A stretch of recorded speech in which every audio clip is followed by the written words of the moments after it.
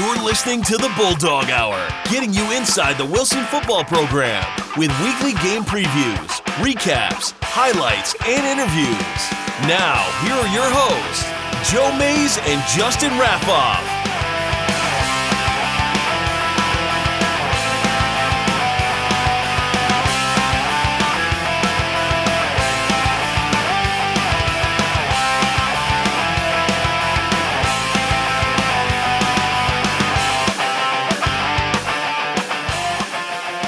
Good evening, everyone, and welcome back to the Bulldog Hour. I'm one of your hosts, Joe Mays. Sitting next to me is my co-host, Justin Raffoff. Yeah, it's crazy how fast this season's going, and we talked about that last week, but it really hit me between the game Friday and today that we have 3 regular season games done with the scrimmage. We're climbing down that first column when you put the schedules up. Yeah, we'll jump to the schedule already. Take a look. Let's see. Heat Week gone, camp opens gone, Coatesville gone, Central Dauphin gone, Mifflin gone, Exeter gone, and we're ready for MLK. Yeah, so pretty far along into the schedule, which is crazy to think about. Well, just 3 contests in. I know we're not quite there yet, but middle of this week, we'll be halfway through September. That's wild. So moving quickly as it does every year. But we're here to recap the game against Exeter and attempt to preview the game against Martin Luther King. We're finding it hard to find any information on the Cougars. They've only played 1 game so far, and I've already told you everything I know about MLK. So we'll see how the rest of the show goes. But we'll probably spend the most time talking about the game against Exeter. There was a point there where you were just talking about that, and I'm like, wait, you already told me everything you know? Right. Because I'm like, you didn't really tell me a whole lot. And then I realized you were talking for the show. Yeah.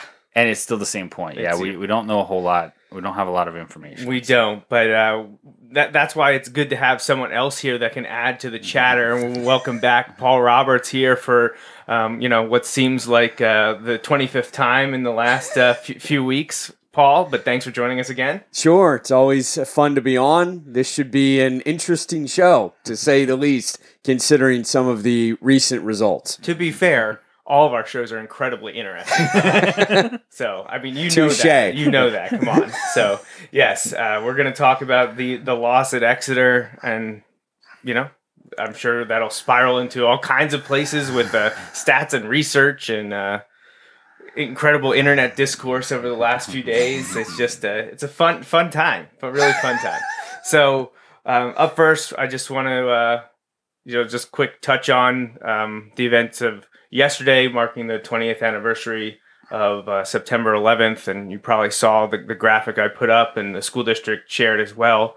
So we just want to take time to introspective, retrospective, and remember everything that happened in New York, Pennsylvania, and outside of D.C. 20 years ago.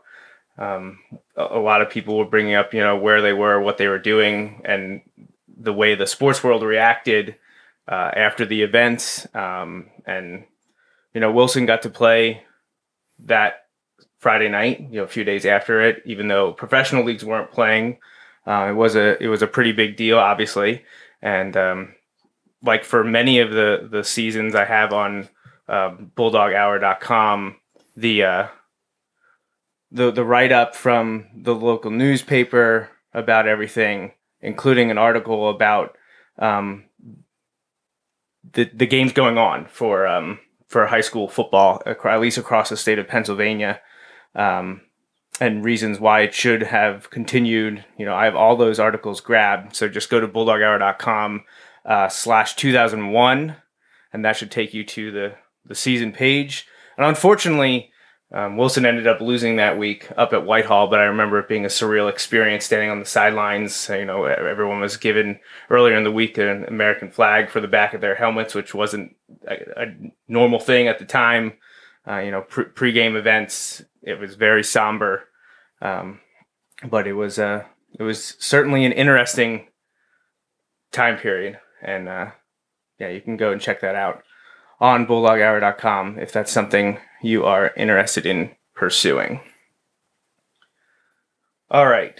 So before we dive into talking about the game at Exeter, Justin and I just want to take some time to thank our sponsors here at the Bulldog Hour. Again, as usual, presented by my dad, Bill Mays and Mays Sandwich Shop. But they're not the only ones that have helped us out around here. We're also thankful for the support from CNS Supply Company, Andy Herr, Marty Palm, and our 3 anonymous donors. And besides sponsorships, advertising, and in-kind donations, and visiting the website, the other way that you can help us best, as I know Paul was already doing when we went live, and that's to do Justin's favorite phrase. Yeah, like and share. When you see something you like, or if you want people to see it, share it out to let them know. Our next show will be in 1 week's time on the September 19th. Same time, same place, and we'll recap the game against Martin Luther King, and then preview the final non-conference game against Mannheim Central, and the Barons look like they're back this year after a down season in 2020. So we'll be talking about them on next week's show. Justin, as he usually does, jumped ahead and can't keep to a schedule, so he already talked about the 2021 schedule, where we're at. So I just like to make things difficult for Joe, and I think you would agree to that in many aspects of our friendship beyond the show. I like to be difficult. It's what I do. Right. Well, everyone knows that, so we're all used to it by now. So appreciate you staying consistent in that matter. Exactly. All right, so let's have at it. Let's talk about the game from September 10th in Exeter. Wilson traveled to Rifton to take on the Eagles. First time since 2007 that Wilson and Exeter met. 7th time overall. And if anyone was paying attention last week, we know Wilson was victorious in the first 6 meetings, dating back to the late 50s, the early 80s, and then the mid 2000s. They were all back-to-back years where they played a set of 2. Wilson really dominated those first 6 games, obviously not losing, but 3 of the 6 were Bulldog shutouts. But a lot can change in 14 years' time, and we knew, as the 3 of us have collectively been saying all summer long, including through the month of August, of how good this Exeter team was, and we got to see that firsthand on Friday evening. Though things were certainly coming up Wilson in the early going. The Bulldogs jumping out to a 14-0 lead, courtesy of, I believe, an Exeter 3 and out, and then was a 3 out. It was a short possession on their first possession, and then they punted, which almost ended in disaster for them. They got it away. Wilson drove down the field, though, and scored on a Brubaker to McMillan pass on, I think that was on 4th down. It was. Yeah, it was 4th down. It was a big play, well-executed play. A great start for the Bulldogs, and then the next series, McMillan picks up a loose ball and takes into the end zone. All of a sudden, Wilson's up 14-0. But that's about where the good news stopped for Wilson. And Exeter ended up scoring 42 unanswered, which is, I just feel like another thing that I need to do research on, because I'm not sure the last time you could say a team scored that many points on Wilson without there being any kind of offensive answer from the Bulldogs. But many people have had me digging into history books over the last couple of days, and we'll get to some of that. But Paul, why don't you take us through your initial thoughts as you were thinking them, or you want to tackle the Wilson lead and the disappearance of it thereafter? You take it where you want to go. Well, it was the Ryan McMillan show to start, that's for sure. And he's only a sophomore, 205 pounds, so definitely a player to watch. Unfortunately, on that first drive, Gavin Leonard got hurt and missed the rest of the game. And that's a key player. You're talking about, a running back and a linebacker. He's been, getting more carries this year, along with Jaden Jones, of course, and he's a really good linebacker. So the injuries, it was kind of like an episode of MASH at one point there. Just one after another, getting down to your 4th and 5th wide receivers.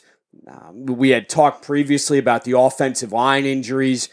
Brad Hoffman, as I reported last week, was not the starting quarterback.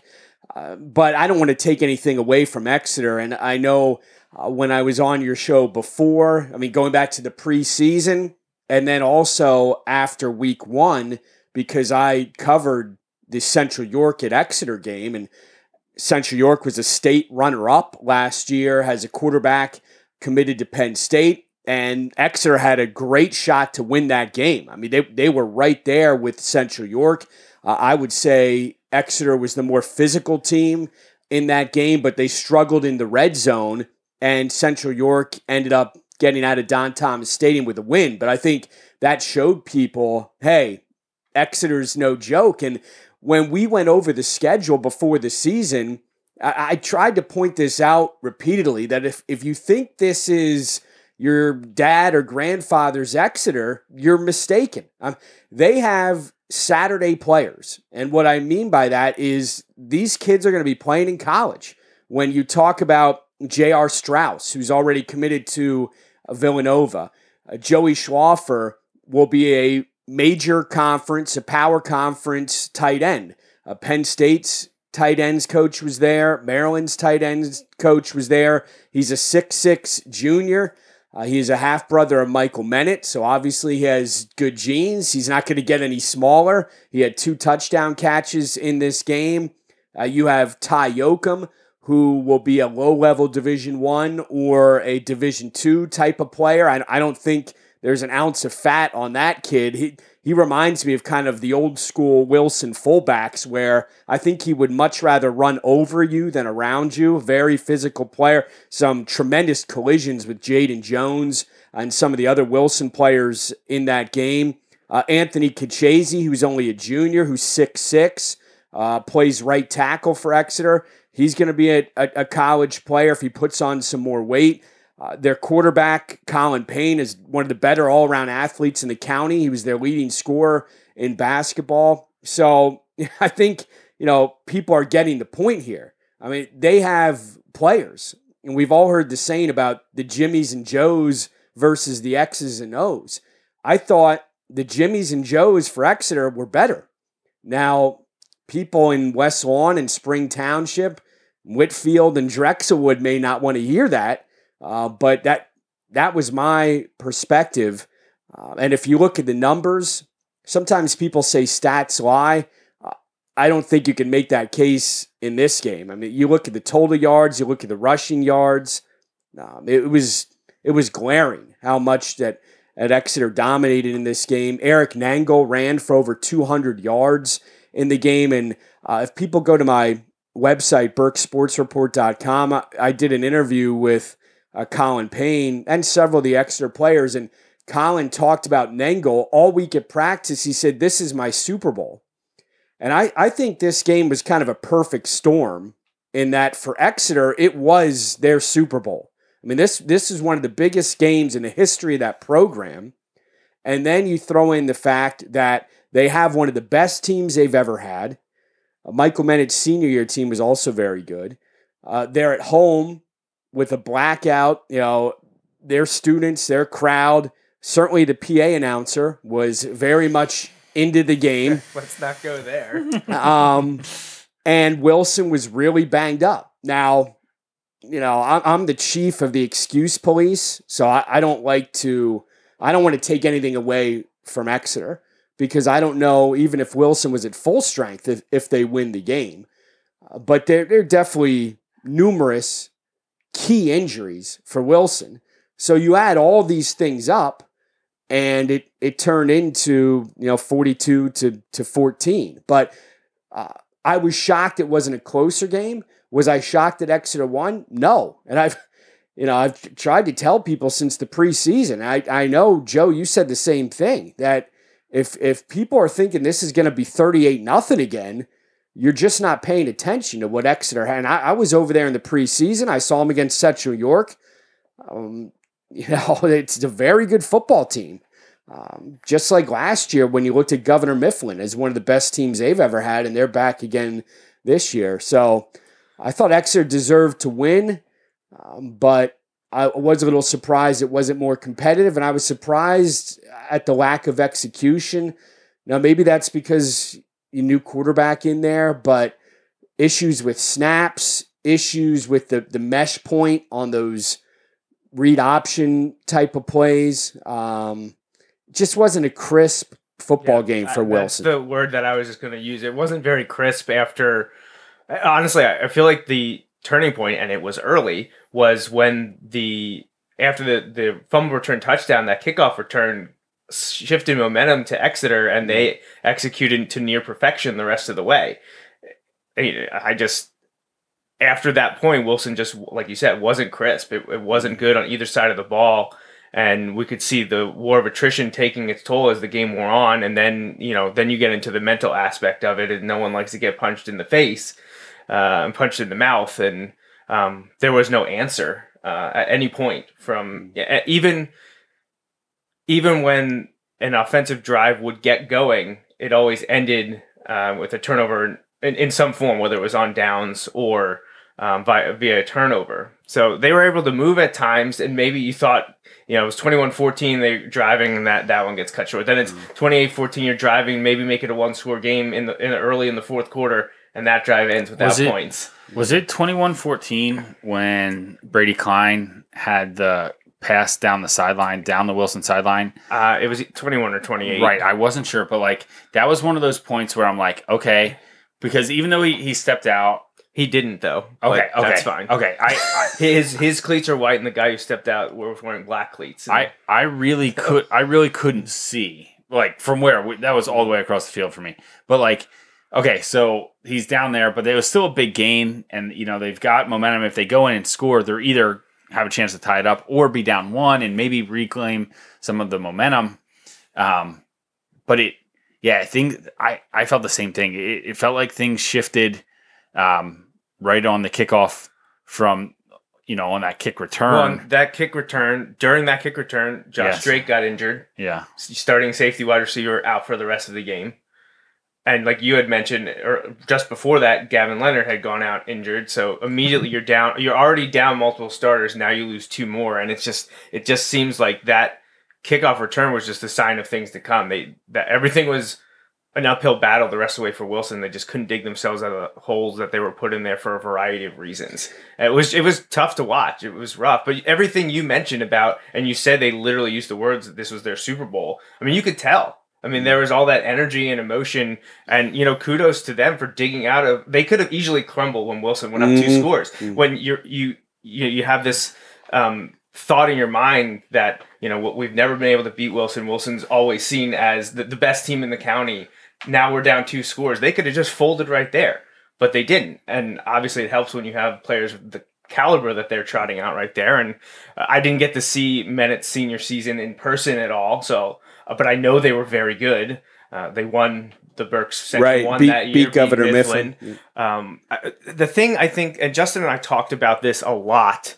It was a long wait after the game and car ride home. There was a lot of talk happening. Justin and I talked. We still, and I think now that these games are over, it doesn't matter to us because we're not going to see either of them again this season. I still think Governor Mifflin's much better than them. I do. I think Exeter is a very good team. I'm not taking anything away from them, but I don't think that they'll be able to hang with Mifflin. I just don't see it. The way that Mifflin operates, I believe they definitely have the talent to match up with the strength of the Exeter offense. And I don't know if Exeter will be able to withstand the Mifflin attack. Since we're Wilson and the outsiders, I have no problem saying I think Mifflin wins that game. And I think they win it handily. Justin and I talked that if Wilson Mifflin lines up this year, I don't know if Wilson can steal victory in a 10-game series. I don't. Mifflin was that controlling and dominating. I don't think that game was close. And sometimes that happens. I know, people were like, you can't be giving Mifflin praise like that, or you can't think that they're that much better. And it's sometimes it happens. They have a generational team last year and this year. Right. Nick Singleton ain't walking through that door after this season. I mean, they'll have a couple good players back next year, but you're losing a few. Eden and Nick are just huge components of that team. Trey Rock. Right. Exactly. Yeah. So I think Mifflin is better than Exeter. I think Mifflin's going to breeze through the Berks League. But Justin and I said, as big of that as wide as the margin of victory was in the Exeter game, I think if Wilson and Exeter play 10 times, I think they're closer to even. I do. And I know Exeter will scoff at that. a 28-point victory will tend to do that. But if you watch the entire game, everything we talked about, now maybe Wilson would have to be absolutely perfect to win a couple of those games. I just think that there was too many points in that game that one thing changes, it's a different game. And I don't see that in the Mifflin game. I see what you're saying. Continually, right. Mifflin was better the entire time. Right. And in the Exeter game, I can't say that Exeter would beat Wilson 9 or 10 out of 10 times. Right. I cannot go there at all. And I think some Exeter fans might say, well, we threw a pick six and we also lost a fumble. So Exeter did not play a completely clean game either. No, right. Right. But fair points. Right. But little nugget about the Exeter Mifflin series. Mifflin has won 14 of the last 15 against Exeter. So obviously the men at year, the only that was that was and they had several really good players on that team, and it was a close game in Rifton that Exeter was able to win. So they're going to have to prove it against Governor Mifflin, just like they proved it against Wilson. Going back to the turning point, I'll give you guys another key sequence, in my opinion. Wilson was still up 14-7 when Jaden Jones makes the interception. Mm-hmm. They had first down at Exeter's 37. So you have a short field and a touchdown lead. You score there, it's now 21-7. And maybe, again, the Exeter players start thinking, what's going on? Now we've had another turnover here. We gave him a pick six. Now... we'll see what happens, with the fumble return rather. But that was a golden opportunity, and Wilson didn't even get a first down on that series. Right. Well, I felt like that was one of those times where it felt like there were stuff that would happen, whether it was a penalty or something with the snap, or just miscommunication, whatever. But we end up in these like 2nd and 20 something or 2nd and 30 something, and it's like, and if you missed it, the PA announcer would remind you that it's, 3rd and Manayunk? Yeah. Right. And so it's one of those where, like, well, you're not giving yourself a shot at that point, that's not, and especially in high school football where, like, even if you get a pass interference penalty, it's not the automatic first down. Right. Yeah. So, like, if it's 2nd and 25, you get a 15-yard penalty, it's still 2nd and 10, so. Yeah. That's another chance where the first 5-10 minutes or so, everything kind of bounced Wilson's way. And then there were a couple where it was so close, but it didn't. That interception, that drive after the interception, Wilson only had it, like you said, they went 3 and out. They had a 1-yard rush, a 5-yard rush, a 1-yard rush, and then an incomplete pass, turnover and downs on 4th. Which was wide open. It was an out. Oh, yeah. I remember it was that should be a first down. It was an out to the far side of the field. Is that the one that slipped out of his hands? I think it was. It was underthrown. So, right, but that was a play where Brubaker was not under pressure. I mean, there were. I'm pretty sure that's the one. There were plays where he certainly was. That was one I'm sure he would like to have back because if I'm thinking it was open. It was one that as he's throwing, it's slipping out of his hand because I think immediately you could tell. I was like, that slipped right out of his hand, and Sean was open. Right. Yeah. It's a first down. But that's what I'm saying. Like, and I know, like you said, Exeter could say, well, if this play doesn't happen, I'm not saying we're winning if that that's a completion or anything. I'm just saying there's so many things that went wrong. If a few of them go right, I think it's a different game. Right. And I think your point is accurate that it was more competitive than the Mifflin game. Oh, there was really no point in the Mifflin game that you thought, Wilson's going to win this. At halftime of the game, I said to Joey, I'm like, I'm encouraged because I'm like, I think we can win this game. It's 21-14. Right, but I'm like, and you're getting the ball. Right, we're getting the ball. I think we can win this game. Yeah, well, but I was like, I'm a little discouraged because I feel like we had an opportunity to really, take control early on, and we don't have that now. But I still... That was not my thoughts at the halftime of the Mifflin game. That's true. Yeah, I mean, we talked about that kickoff return that led to them cutting it to 14-7, and we just talked about after the interception, the ball slipping out of Gannon's hand on 4th down. that next drive, 7 plays, they drive down the field. Exeter ties the game 14-14.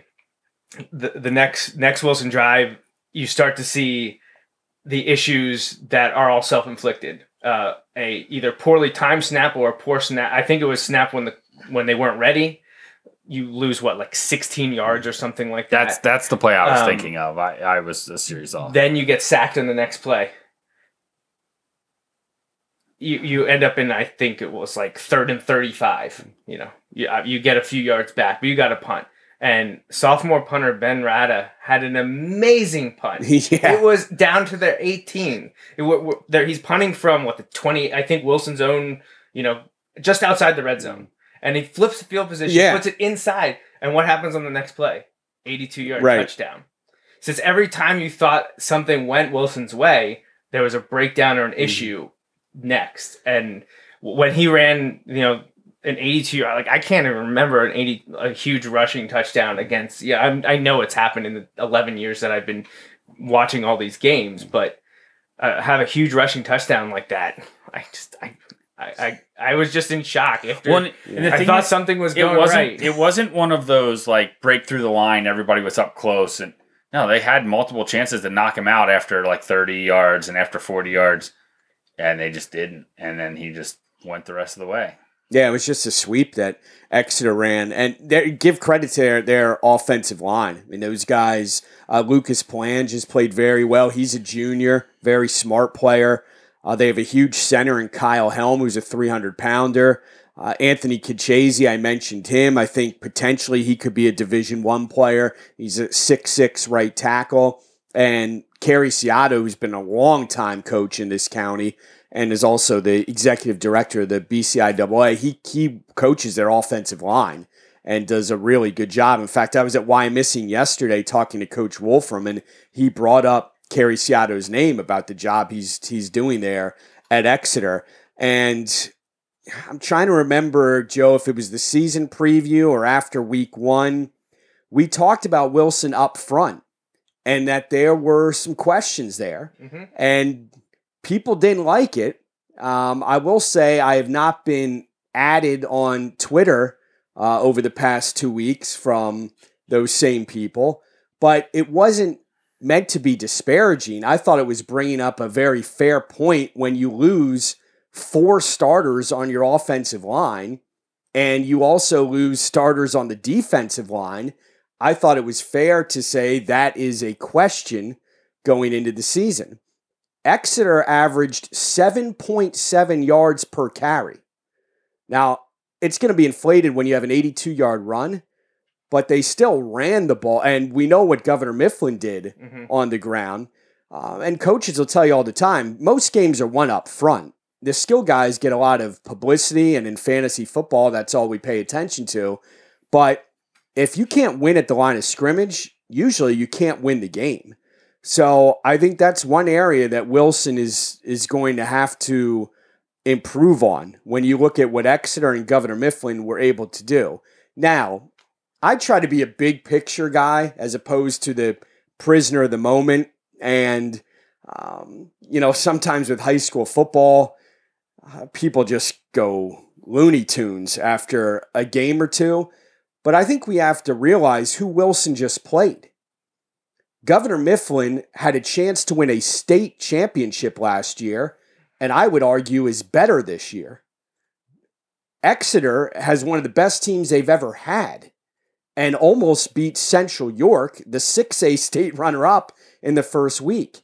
So I know some fans don't like to give other teams credit and only look for blame. I don't work that way. I think, when you look at a Nick Singleton and you look at some of the players for Exeter that I mentioned, and another thing you'll hear in the interviews on my site, they all talked about, we want to prove this isn't the same old Exeter, because they've had a history of struggling in some really big games and have had a number of penalties in those games. And that was a real point. And you could see it when they got down 14-0, as you guys were mentioning. They didn't UPS it. I mean, they didn't mail this one in when they got down and Wilson had all the momentum. But, there's 3 games in. There's still 7 to play. And we're back this year to allowing 8 teams into the District 3 playoffs in 6A. You know, if I'm on Wilson's team right now, that's how I'm looking at it. Like, we still have 7 games to go. Right. No. And winnable games on the schedule. So now you have to make a decision. And this is why I think sports are great, because it mirrors life. You're going to have difficult times in life. Certainly I can talk about that from my profession not too long ago and what happens. So now what do you do? How do you handle that? How do you respond? Right. Do you say, well, hey, we just got blown out by Mifflin and Exeter. Our season's over. Forget about it. Or do you say we have 7 games to play. We could win another section title. They've won a record 27. They can still do that. There's nothing to say they can't do that. And we could still qualify for districts. 8 teams are getting in. It's not like last year with the truncated situation because of COVID. So now the ball is in your court.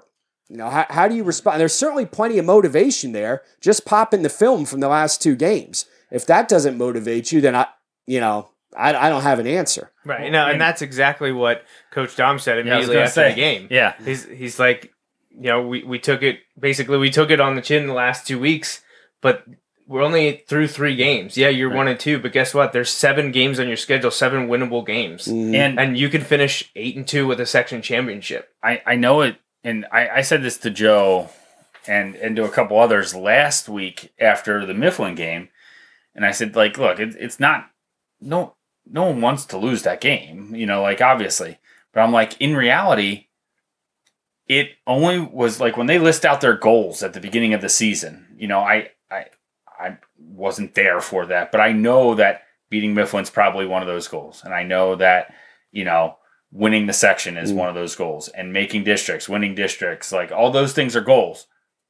In reality, last week, and the same is true this week, only one of those goals is not there anymore, and that was the beat Mifflin one. Now, it could have been Exeter. I'm not privileged to what those goals, either written or actual, are, but, like, there's Wilson only Exeter one of those. Football isn't a rivalry. Right. I don't think that, like, and that's not to like, I know people they've only like, played 7 times. It's the 7th time we've ever played them. Right. It's not there. It's, you know, within 10 miles of the district, but, like, it just hasn't happened that often. So there's so much to play for yet, and we really harp on that, and that needs to be kind of the attitude moving forward. Just look, and we talk about this.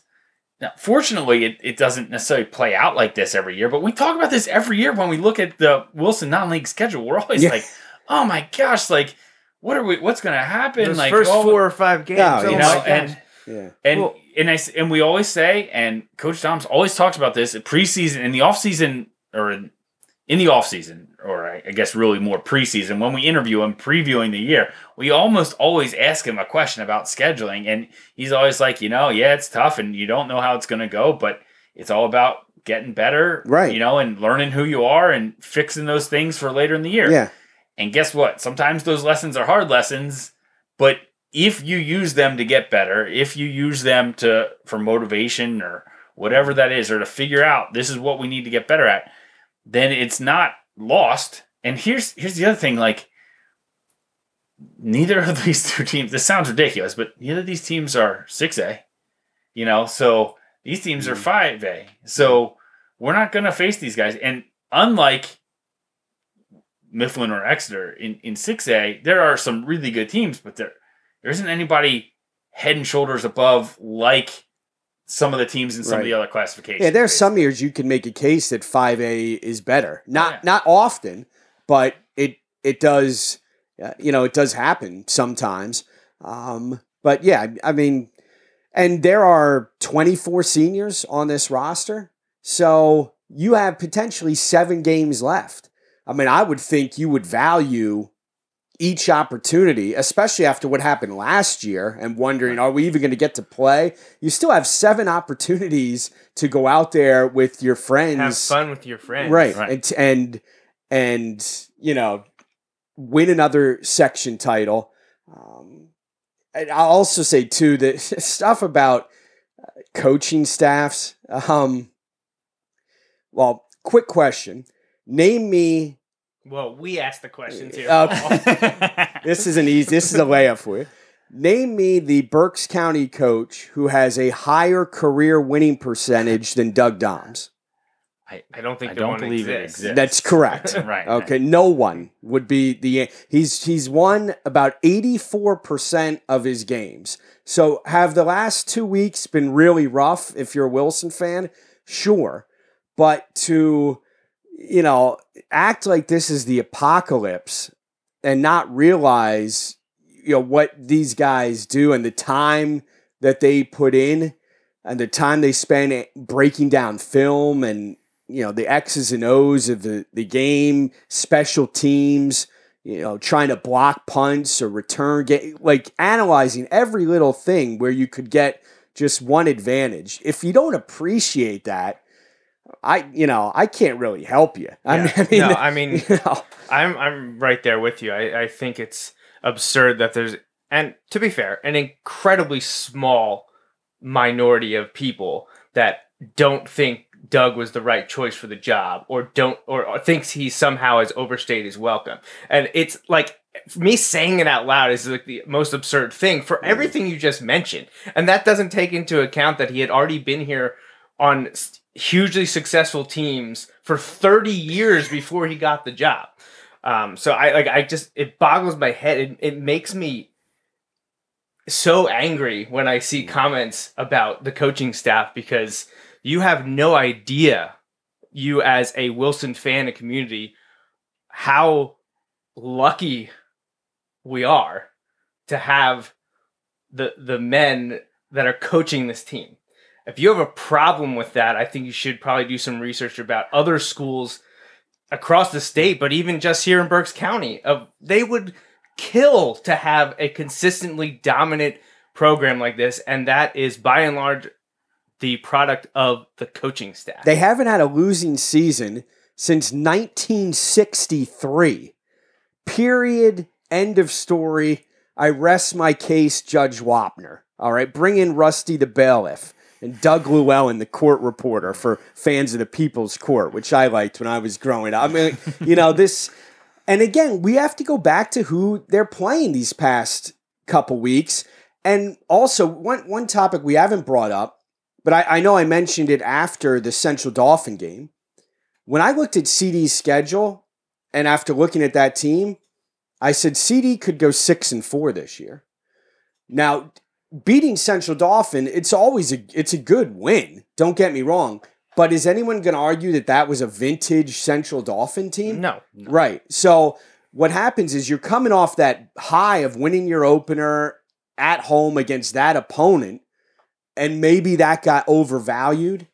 And now you're going up against two teams who are better, who have generational talent.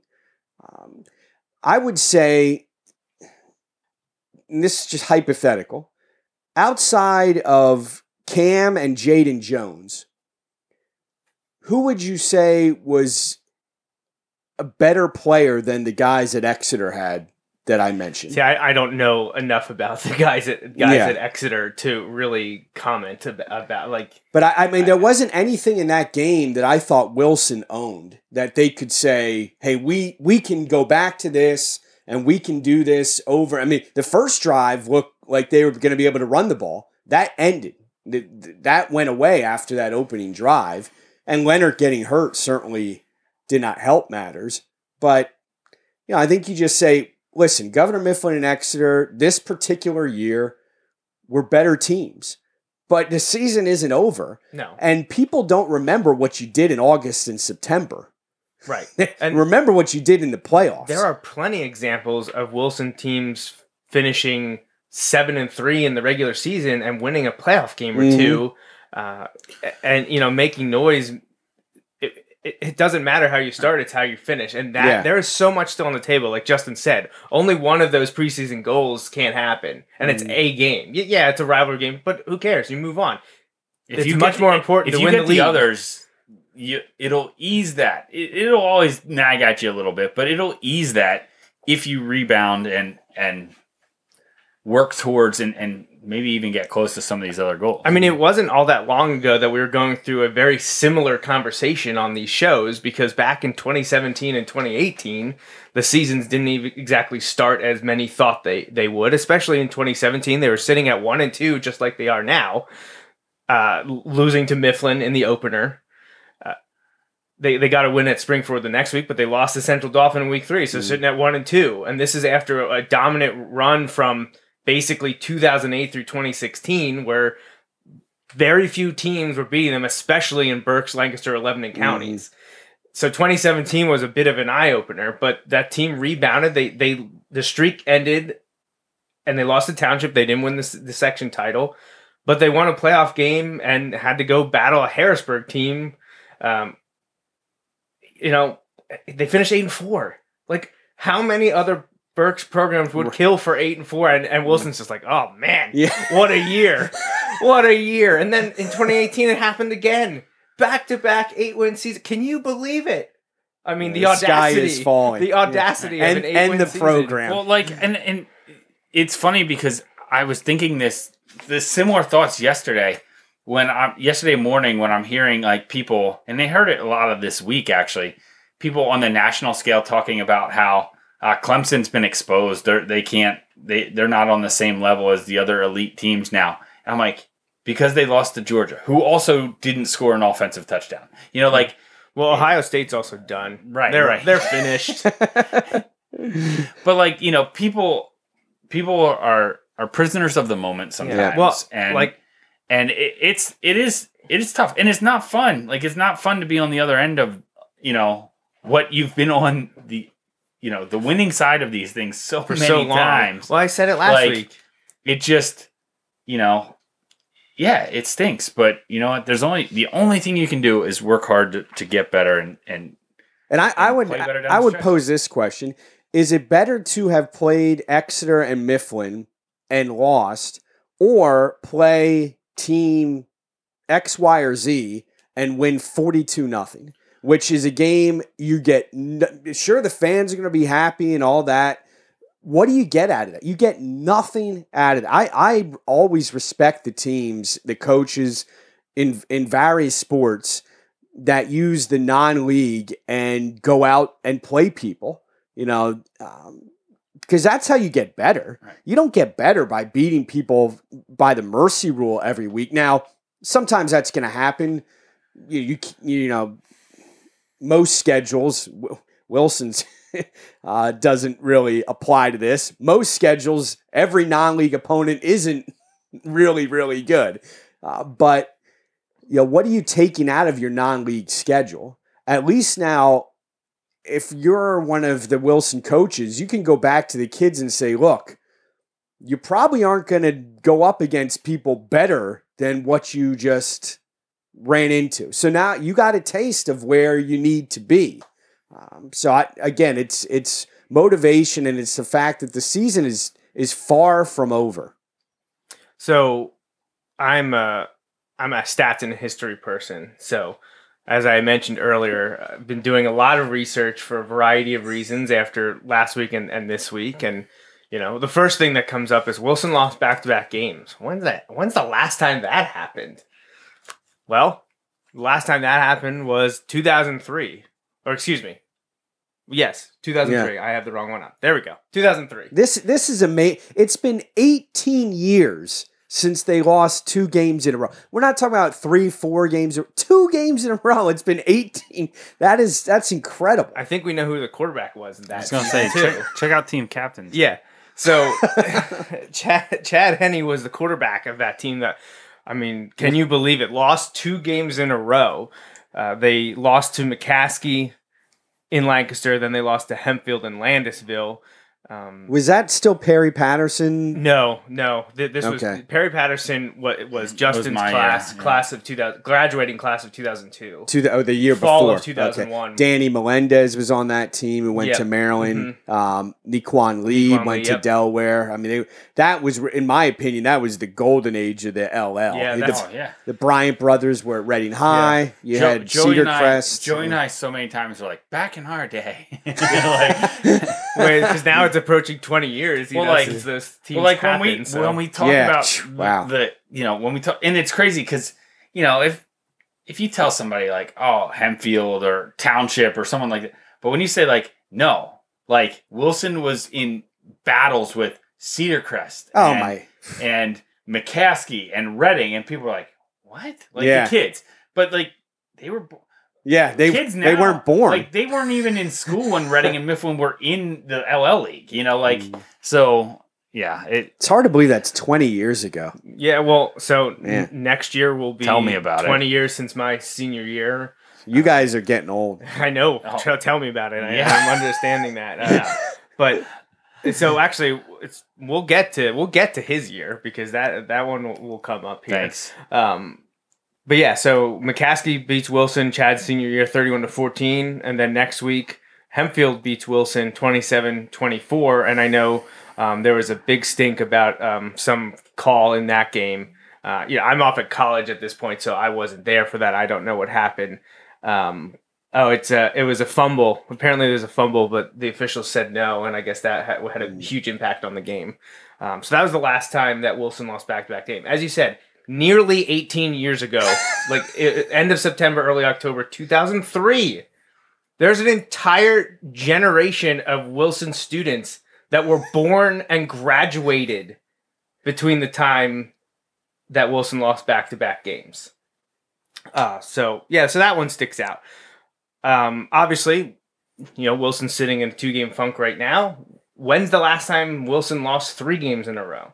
So it was actually during, believe it or not, this is actually during the Chad Henne era again, because it was my junior year, Justin's senior year, in 2001, that we already mentioned during the 9/11 at the beginning, when Wilson lost to Whitehall. That kicked off a 3-game losing streak for the Bulldogs in 2001.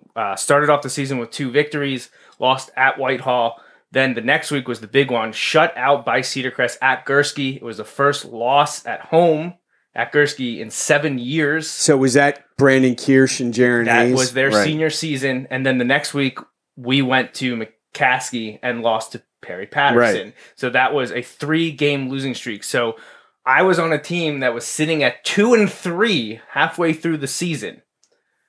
Had to win 4 of your last 5 to guarantee the streak would continue. The winning season streak. Obviously, we could go 3-2, and the non-losing streak would continue, which is the one that dates back to 1964. But we knew we had to go 4-1 in those last 5. The playoffs were already out because back then only 14. Right. Oh yeah. So we knew the playoffs were not happening. Yeah, there were teams that would go 9-1 and not get in the playoffs. So that was the fall of 2001, the last time Wilson lost 3 games in a row. And obviously, we hope that 2021 is joining them, and we'll preview this next opponent, Martin Luther King, briefly here at the end. As I said, there's not a lot to talk about the Cougars. There's very little information out there. Wilson's never played them. So there's that. But then the other thing that came up was, wow, Wilson just lost by 28 in back-to-back weeks. When's the last time Wilson lost that many games by that many points in a row? And we got to go back an additional decade to 1993. But this is and this team came up 4 years ago when we talked about the team starting 1-2. This team came up then because I believe at the time it was the last time this early in the season Wilson had a losing record to this extent, 1-2 in first 3 games. Were they still playing Pottsville back then? This was Shane Stafford's senior season at Wilson. The Bulldogs started with 2 consecutive losses. The first 2 games of the season were losses. Wilson got shut out by Pottsville at home and then got blown out by Owen J. Roberts at home. Both games were at Gursky, at the Wilson Stadium at the time. So, 27-0 and 32-6. Wow. They lost the first 2. Now, you think about the stuff online now. Imagine if social media existed back then. After opening the season being outscored, what is 59-6 at home? I am sure everyone would have had a calm and reasonable response. Absolutely, certain. However, if you're watching this and not listening to it, you can see there's this banner on this season page, and that banner indicates a league championship. Because after the team started 0-2, they went 8-1 in their next 9 games. And they shared the league championship with Hempfield. Wilson did lose again, and it was to Hempfield, and it wasn't very competitive. Hempfield won 33-8, but Hempfield lost another league game, so Wilson and Hempfield shared the league championship in 93, and that team could have folded after the first 2 weeks after 2 dismantling losses, but they went 8-1 over their next 9 and shared a league championship. One of the biggest hitters I've ever seen at Wilson was part of that group, Gooch Adams, who also played basketball with Shane Stafford. They won back-to-back county titles. But, yeah, what's crazy is these streaks that we're bringing up where they've struggled had 2 of the Mount Rushmore quarterbacks. Yeah. When we discussed that, in Chad Henne and Shane Stafford. Yeah. I mean, it's crazy to think. But it also proves that it's a team sport. One incredibly talented person doesn't make up for everything that goes into the 11 on offense, defense, and special teams. It's an entire team effort, and they're going to need a full team effort if they want to get back in the win column and make this a successful season. That game was uncharacteristic of them athletically, emotionally. They can be better. They know they can be better. The coaching staff will make sure of it. So I expect to see a different Wilson team, even though I expect, and I know people are asking via text and in the comments, how many of these guys are coming back, the injured players? One, I don't know health information about the players. But honestly, I don't know that we'll see any of them back this week. Now, you had mentioned pregame, and we saw that 2 of the offensive linemen that were out for the first 2 games, were dressed. They did not play initially, but they both did see the field later. Right. Worley and Dendle. Worley and Dendle, yes. Sophomore Jack Dendle and senior Alex Worley both missed the first 2 weeks of the season with injuries. They made an appearance in the Exeter game, though they neither did start. We'll see what happens this week as the war of attrition took hold once again, with both guys, I think, getting through that game healthy. I would expect to see more of them this week as well, but you're still missing a handful of other guys, some 2-way starters. And if I was someone, if you told me right now, are any of them coming back, I would say no. No, I agree. And just during the show, I got a message from someone, so I would agree with that. I don't think you're seeing any of them. Yeah. And I thought, I'll give credit to Dendle for gutting it out. But we noticed even in pre-games, he was not moving. Not 100%. No. So, credit to him for giving it a go. I thought Worley was moving a little bit better in pre-game than Dendle was. So, to have them back certainly helps. But, at wide receiver, we saw a lot of Edison Case, who's a sophomore. Yeah. And I believe the tallest kid on the team. Or as the PA announcer kept referring to him, Chase Edison. Okay, over and over again. I'm like, that's not it. Maybe less exuberance and more focus on the. I was not going to be the guy who goes up and says, "No, it's this name," because I've been in boxes where that happens too, and I'm like, "Look, it." Yeah, but he and actually.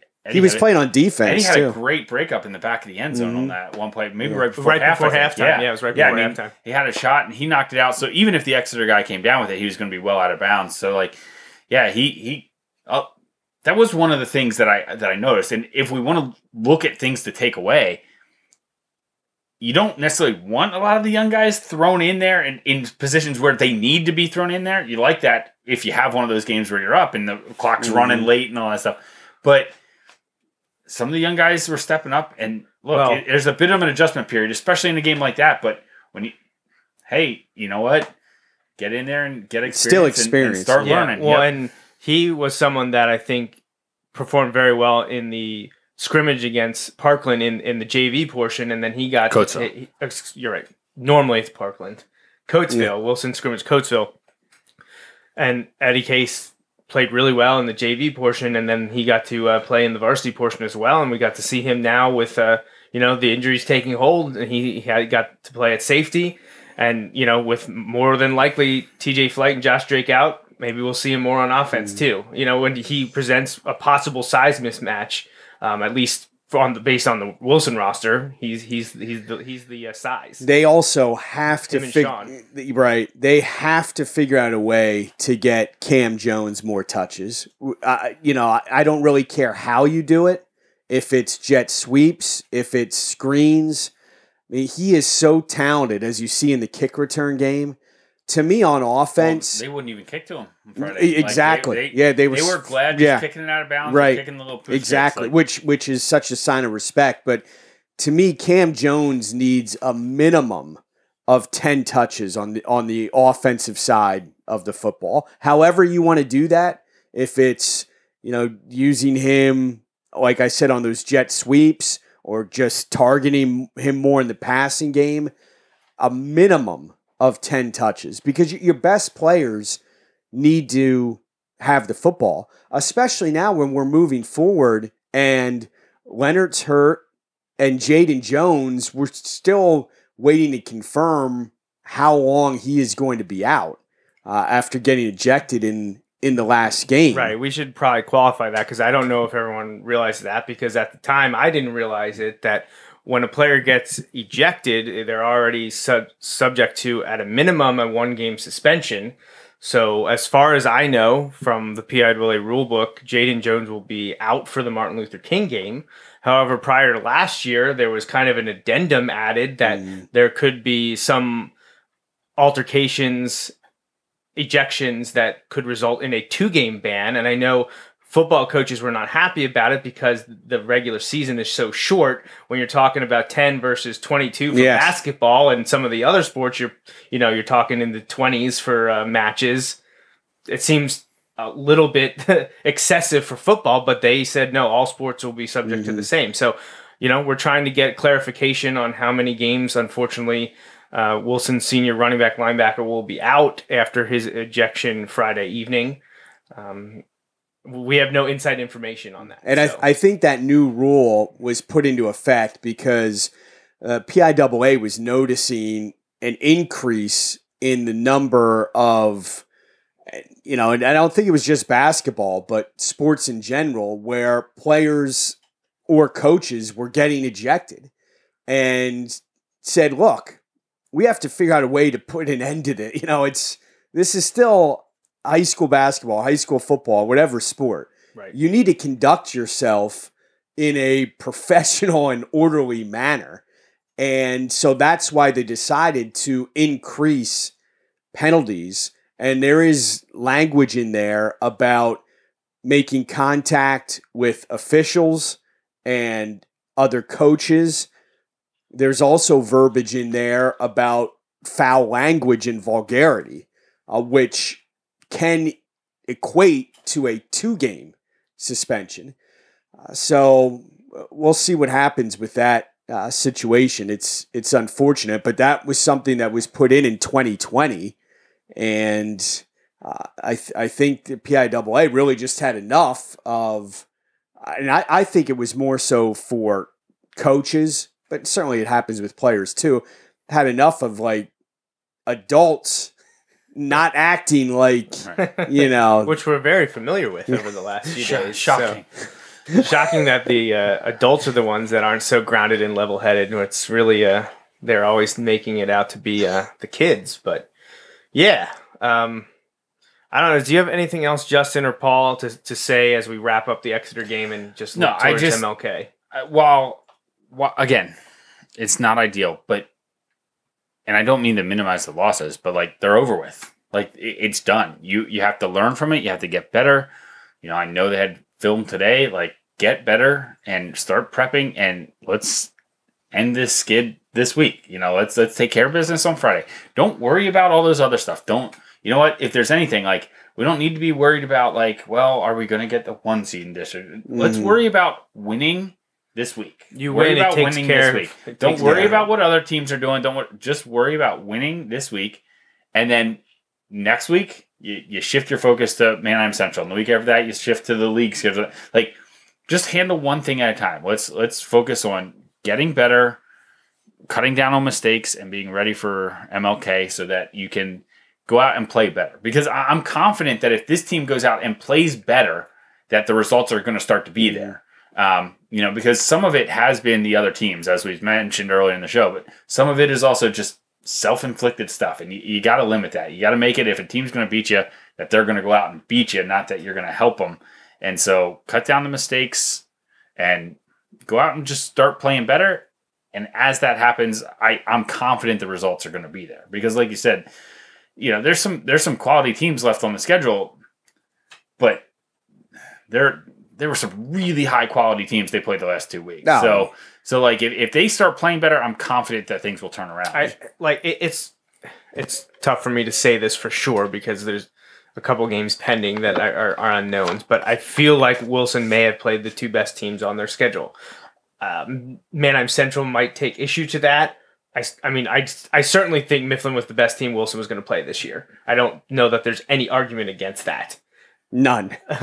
Absolutely not. And Exeter Manheim Central, that'd be an interesting matchup in the 5A playoffs. Listen, Mifflin was up double digits on Pine Richland in the second half last year, and not just my opinion, but when I talk to these players, they feel they're better this year. I mean, now you have Eden Johnson at quarterback, and Connor Marinac was terrific, but I think Johnson gives them a little bit more speed. He gives it a different dimension, right? An extra dimension. Right. And you also now have a year older Nick Singleton, bigger, who's faster, stronger, benching over 400 pounds. And seeing his progression through the years has been kind of crazy, too. Yeah. I mean, he's become... Early in his career, he was trying to run around people, and now, I mean, he'll lower the boom on, but because he's not only the fastest player on the field, he's the strongest player on the field at the running back position. You have a year older Aiden Martin, who's starting now to get some Division I attention. They had Trey Rock. Trey Rock had really good player picking up where Strausser. Does he play basketball?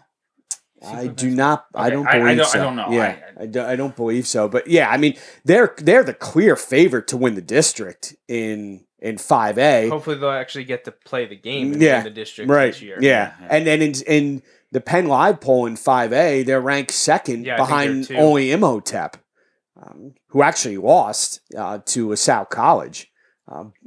But yeah, it's a heavyweight game. But so I would agree with that. You mean you have to turn the negative into a positive. I was talking with the Exeter players about the loss to Central York, and they use that, as a building block. Right, as motivation moving forward. Well, so obviously we know Manheim Central is still on the horizon, and then in the LL League Section 1, it's probably going to be, and I believe they're back-to-back for Wilson, Hempfield and Township are the two biggest hurdles for a section title.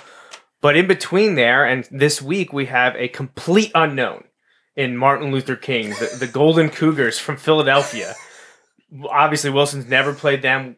The Bulldogs were supposed to travel to Philly last year, but because of COVID, getting rid of most of the non-league slate for many teams, or not all teams, or some teams not playing in the fall at all, moving to the spring, or not even having a season. Like MLK, we're not even sure how many games they played last year. We can't find the statistics and the results for their records. I thought they played in the spring. Then I read somewhere that they didn't play at all. Then Max Preps has them playing one game in the fall and one game in the spring. So we don't exactly know what's going on with Martin Luther King. From their social media, I can say that we know they're 5A, but they only have, I think, 49 kids on their roster. So they're a small 5A. Right.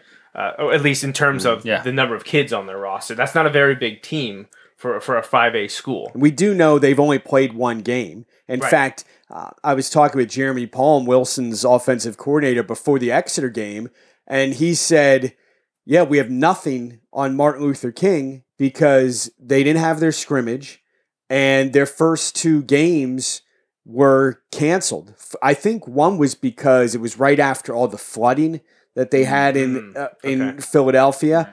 And the other, I'm not sure if that was a COVID-19 related issue with an opponent or something like that. But they didn't have a scrimmage, and they didn't play the first 2 weeks. So they finally played a game against Chester and lost a low-scoring game. Yeah. But that's so they have one film to go off of. They hosted Chester on, I think, I don't even know if it was Friday. It was Friday. Okay, it was Friday night. Martin Luther King hosted Chester. Chester the Clippers beat the Cougars 18-6, and we were looking over the stats beforehand. There was no offense in this game whatsoever. I mean, the Clippers, Chester only had not even 150 total yards of offense. Most of it came on the ground. One of the touchdowns was scored on a kickoff return, and Martin Luther King has no stats, so we have no idea how they scored. So we're completely going in blind, just like for the most part the team is too. I like the unknown surrounding this is just unbelievable. I've never been in a situation. So often, yeah. So they lost to Chester 18-6. They play us this week, and then they have three more road games in a row, all against Philadelphia teams, Northeast only Charner and John Bartram, before they get to return home. They play at the Germantown Super Site for most of these games. Ematep Charter on October 15th, and then Simon Gratz on the 22nd. Small team. Their head coach is Malik Jones. I believe he's been there for a few years with them. That's literally the extent of the information I have on Martin Luther King, is that they're 0-1. They only scored 6 points. You know what, though? They don't have a big team. To kind of tie this into like the things we were saying just a couple minutes ago, not forget the idea. I know in football there's so much prep that goes into it. Right. Just focus on you. Oh, I totally agree. Like, maybe this is what we There's need. So much to clean up like, from the last let's just do our thing, do it well, and be confident that if we do what we can do, if we play like we can play, it'll be enough. Right. And honestly, if you play like you can play and it's not enough, there isn't anything you could have done anyway. So, I think, I don't know, while it's really weird to say it, and I know it probably drives the coaches absolutely insane just not knowing, because it's just not what they're used to, and we know they're like routine and all that stuff. Maybe this is maybe a step in the right direction where we're just, all right, we're going to focus on what we do. And to me, it's get back to fundamentals this week. I mean, you can't have snaps going past the quarterback. You can't have the quarterback and running back running into each other in the backfield. I mean, stuff like that. That had nothing to do with Exeter. Right. That had nothing to do with Governor Mifflin. It'll have nothing to do with Martin Luther King. Yeah, that's all you. Yep, right. Self-inflicted. Right. That stuff. Take that component out. Right. And that if Wilson fans are upset at some of that, okay. I mean, that I could understand. But we see that every year. Like, honestly, it's not. It's just. Yeah, but I think the bar is so much higher. They've been able to overcome it in years past, and right now they're having a tough time digging themselves out of holes that they have dug themselves. Honestly, we kind of talked about that week one too. A lot of those mistakes were also there week one. It's just you got a kick return score. They were able to overcome it. Right. It didn't matter because they won. Right. In the eyes of most people who are paying attention to the program, it doesn't matter because you won. They don't necessarily think about the mistakes and all the things that took place. They had a ton of penalty yards in that game. They had all these different things that kept taking place. And Central Dauphin did not have the skill players to make you pay. Right. Like they were running the quarterback most of the time, which is something he's very good. He's really good, but like they're always handing it off to a bowling ball of a fullback who also plays linebacker. Like that's what they always do. Yeah. Not as much this year. Yeah. So and crazy to think that I want to go back to the time where we were talking about the players cramping. Like that was right where that was the injury story, issue. Right, the that was the cramping, big thing. Was the lack of pickle juice. Yeah, let's bring that in. Bring it full circle. I recommend Clover Farms ICT for the record. I don't know that they would want them pumping sugar into their system either. I don't know that. I mean, I'm all for Clover Farms ICT. Like that is drink number one. Is that the top seller at May's Sandwich Shop? Because I buy it all. I buy it all. So when I would go up, so I was done with college a year before Joe was. So I would be going up to Penn State for the games or whatever, and I'd get a call, be like, hey, stop by the shop, and I'd have like a package from his parents to carry up, and it included like gallons of ICT to take up to State College. I'm the same way. I should have doubled it up and just sold it, because I'm sure there were other Berks County natives up there that I could have made a good profit on it. Well, no, see, the reason that I needed people to bring it up to me is not because it wasn't sold in State College. Miraculously, it actually was. Really? But it was only sold at one rival sandwich shop that I was not going to buy anything. Like, why would I do that? I didn't know that part. You're a man of principle. That's right, exactly. Yeah. Principle is a good word for the week. Anything else, Exeter, MLK, Wilson program in general?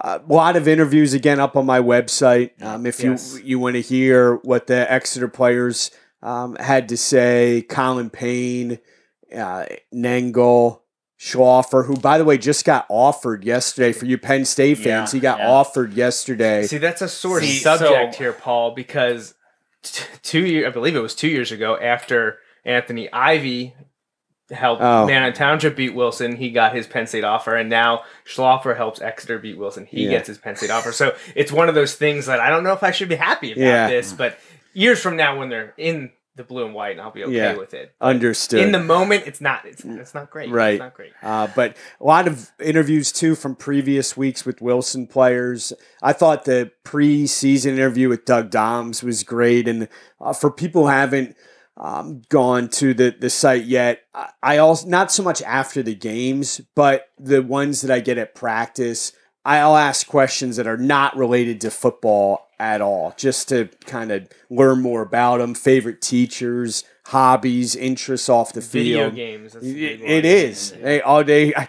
I should have bought stock in Madden, man, because every kid mentions Madden over Call of Duty. Those two, it's like over and over.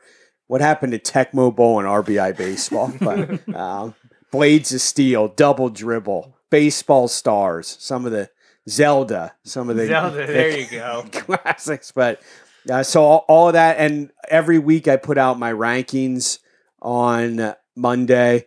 Also covered the Wyomissing Boyertown game. Wyomissing is one of the top ranked teams in the state in Class AAA. Do they play Southern Columbia this year? They do, yeah.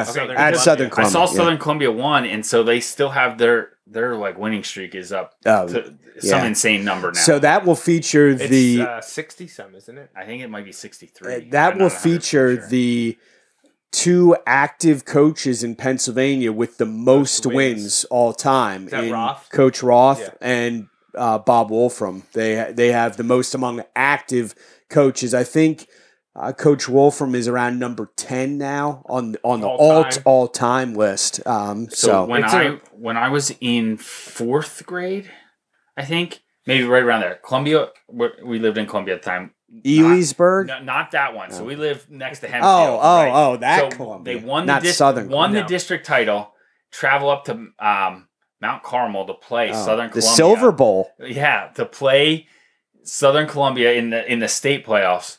And there's a single A team running out 85 kids on their roster, and there's Columbia with like 30, and we're just like, oh man, oh boy, 30 with the coaches, right? Yeah, exactly. You need one bus. Like it was just it was an adventure. We'll leave it at that. It's a real shame that the COVID year got rid of Southern Columbia coming to the absolutely. I was looking forward to going to that game, and then when the government and PIAA and delays and cancellation, that was disappointing. I think Southern Columbia initially made the decision they were only playing league games. Yeah. And that's what initially a lot of conferences did that. Exactly right. But that Wyomissing team last year, I mean, there were seven all-state players on that team in AAA. Yeah. Well, that would have been tremendous. State final, and they were, they had a battle in the state final last year. Yeah. So we'll see. But well, Paul, thank you so much for joining us. Thanks for having me. I know you said you're not sure how much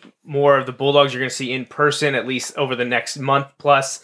Maybe we'll catch you at Gursky for the township game, depending on how things go. Hopefully Wilson players respond and they can go on a little winning streak and set up a big showdown against the Streaks at Gursky on October 30th. I think that's probably the next chance that you might get to see Wilson in person. But who knows? We'll see what happens. Yeah. And even if you haven't seen the Bulldogs in person, we're always welcome to come on and talk football with us. So. Hey, congratulations to your Dolphins. Hey, I'll take it. Hey, 1 point win on the road. Did you send a message to your uncle? I saw he was there today. He was there today. He was at the game? He has season tickets. Oh, nice. Since the mid 90s. Okay, wow. Yeah, he's been in for the long haul. That's a dedicated Patriots fan right there. Yep. So I believe he had him before Bledsoe took the Patriots to the Super Bowl, or maybe it was right after that. But yeah, he's had him since, I'm pretty sure, before Brady. Like, he's a 90s '90s Patriots. He's lived up there for decades. Before Brady that's really a long time. Yeah, right. Because Brady's in his 42nd year on the roster. That's another man who would not go to a rival sandwich shop for ICT. That's I right. can tell you Exactly. Well, and you notice the fantasy football trophies that not down here anymore. Oh yeah. So it's disappeared. I know that was a point of discussion previously. Yes. Tremendous trophy. It is. By the way, my fantasy team got to play Aaron Rodgers and Saquon Barkley today. That's if I can't win this week, I'm done. Justin and I have Barkley in the league we coached together, so that was disappointing. And partly maybe due to draft strategy, but we may or may not have 5 Penn Staters on the team. Right? Yes.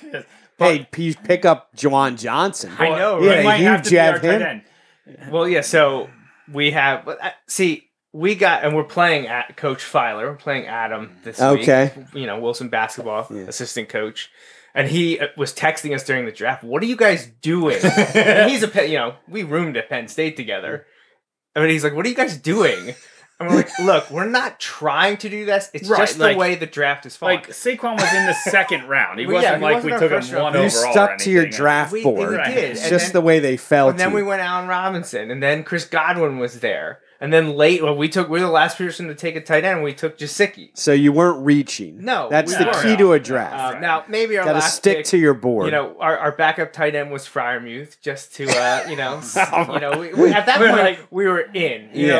We're doing this right, and it's the last pick of the draft. Get one luxury pick, and we're nothing if not committed. So we are blue and white through and through. Red and white on Fridays, blue and white on Saturdays. That's how we roll. So.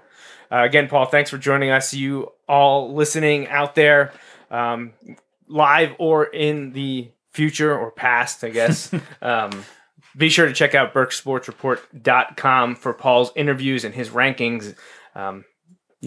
Football right now, but I know a lot coming in the winter and spring with at least basketball and baseball, which is right up Paul's alley. So definitely check out BurkeSportsReport.com.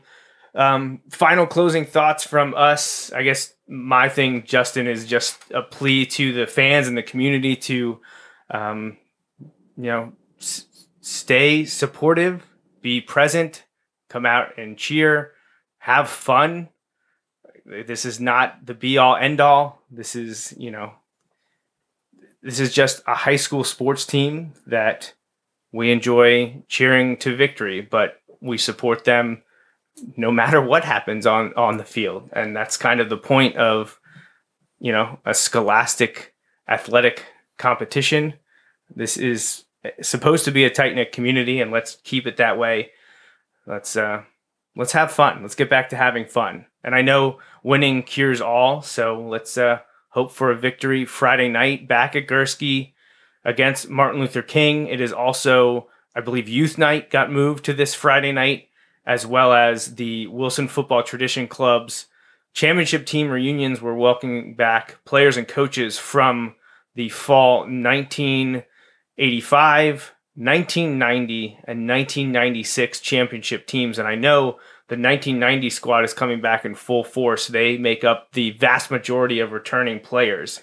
All played on that 1990 team, which made it to the state Final Four, losing to Ridley, and I know a little controversial game. Was it 14-12? Yes. Oh, if it was something like that. Okay. I think you're right. I think it was 14-12, and that's a year after losing in heartbreaking fashion in the state championships. The other guys, those are some of the best teams to play at Wilson. That 89 and 90 teams, and those guys from the 90 squad, that Wilson class of 91, were on both teams that went so far and set the bar pretty high for Coach Jerry Slemmer's teams. Oh, and by the way, Coach Jerry Slemmer will be back in attendance. So, and his first win was against Exeter. Just some of the digging that was going on last week. Yeah, Paul and I were talking a lot last week, going through the history. We were digging into the Exeter rivalry. I was having a tough time pinpointing some of the years, and I eventually got through. And you were the one that said Coach Slemmer's first win was against Exeter, and I found the article and I sent it to you. So you have to go to solid sources like myself and Joe because there was some stuff out there that these teams had never played before when they had actually played 6 times before. But yeah, one of the interesting notes was that Jerry Slemmer's first victory was against Exeter. Yeah, and there was a bunch of interesting stuff I found after digging into that pertaining to Coach Slemmer and Coach Gursky, and really Coach Doms all down the road. I don't think either gentleman won their first game against Mifflin. Really? Yeah. Well, I know Coach Gursky didn't, because they didn't beat Mifflin, I believe, until 1967. I believe actually Mifflin had won 12 in a row. An entire generation of Wilson students had never seen their team beat Mifflin. This was in the 50s into the 60s and the first few years of Coach Gursky. But I believe the 1967 game was the big one that Coach Gursky's team with Bill Hawes and Mike Ritz beat Mifflin, and they went 10-0 that year. That was kind of the coming out party for Wilson football. I think that was a team my uncle was on. Yes, yeah, you're right. Yep, because when we had them back a few years ago for the Churches and Club reunions, your uncle was part of that group. So, and then Jerry Slemmer's first year was that 83? I think 83. 83. I believe they lost. It was a low-scoring, close game, but a loss. And then Coach Dom's first year played Mifflin in game 1 and game, I guess, 12, that would have been, losses. So, yeah, those big 3 Wilson coaches didn't beat Mifflin their first time. So, and I'm sure people will never let them forget. I was going to say. Yeah. Amazing that they were able to coach the second game. Right, yeah. How well, and the game after. Well, I mean, yeah. Well, let's not. We can go on in it forever about some of the wacky and crazy stuff that has been said, knee-jerk reactions. But that was just something I found after talking with you about the Exeter stuff. But it's funny you mentioned about like some of these games and the series history, how not everyone has a grasp on it, or it's tough to track down. And like I said, I still have a gap in mine. I'm still trying to fill that in. There's about a 20-year period that I don't have the game-by-game information for. But, you go to a source that was there and in it. Mm-hmm. Coach Don's been there for 45 years. Yeah. And I'll mention something, he'll be like, no. And I'm like, oh, that's not what I read. But I don't want to tell you no, because you were there. So I'm just going to move on, because I don't know where to go from here.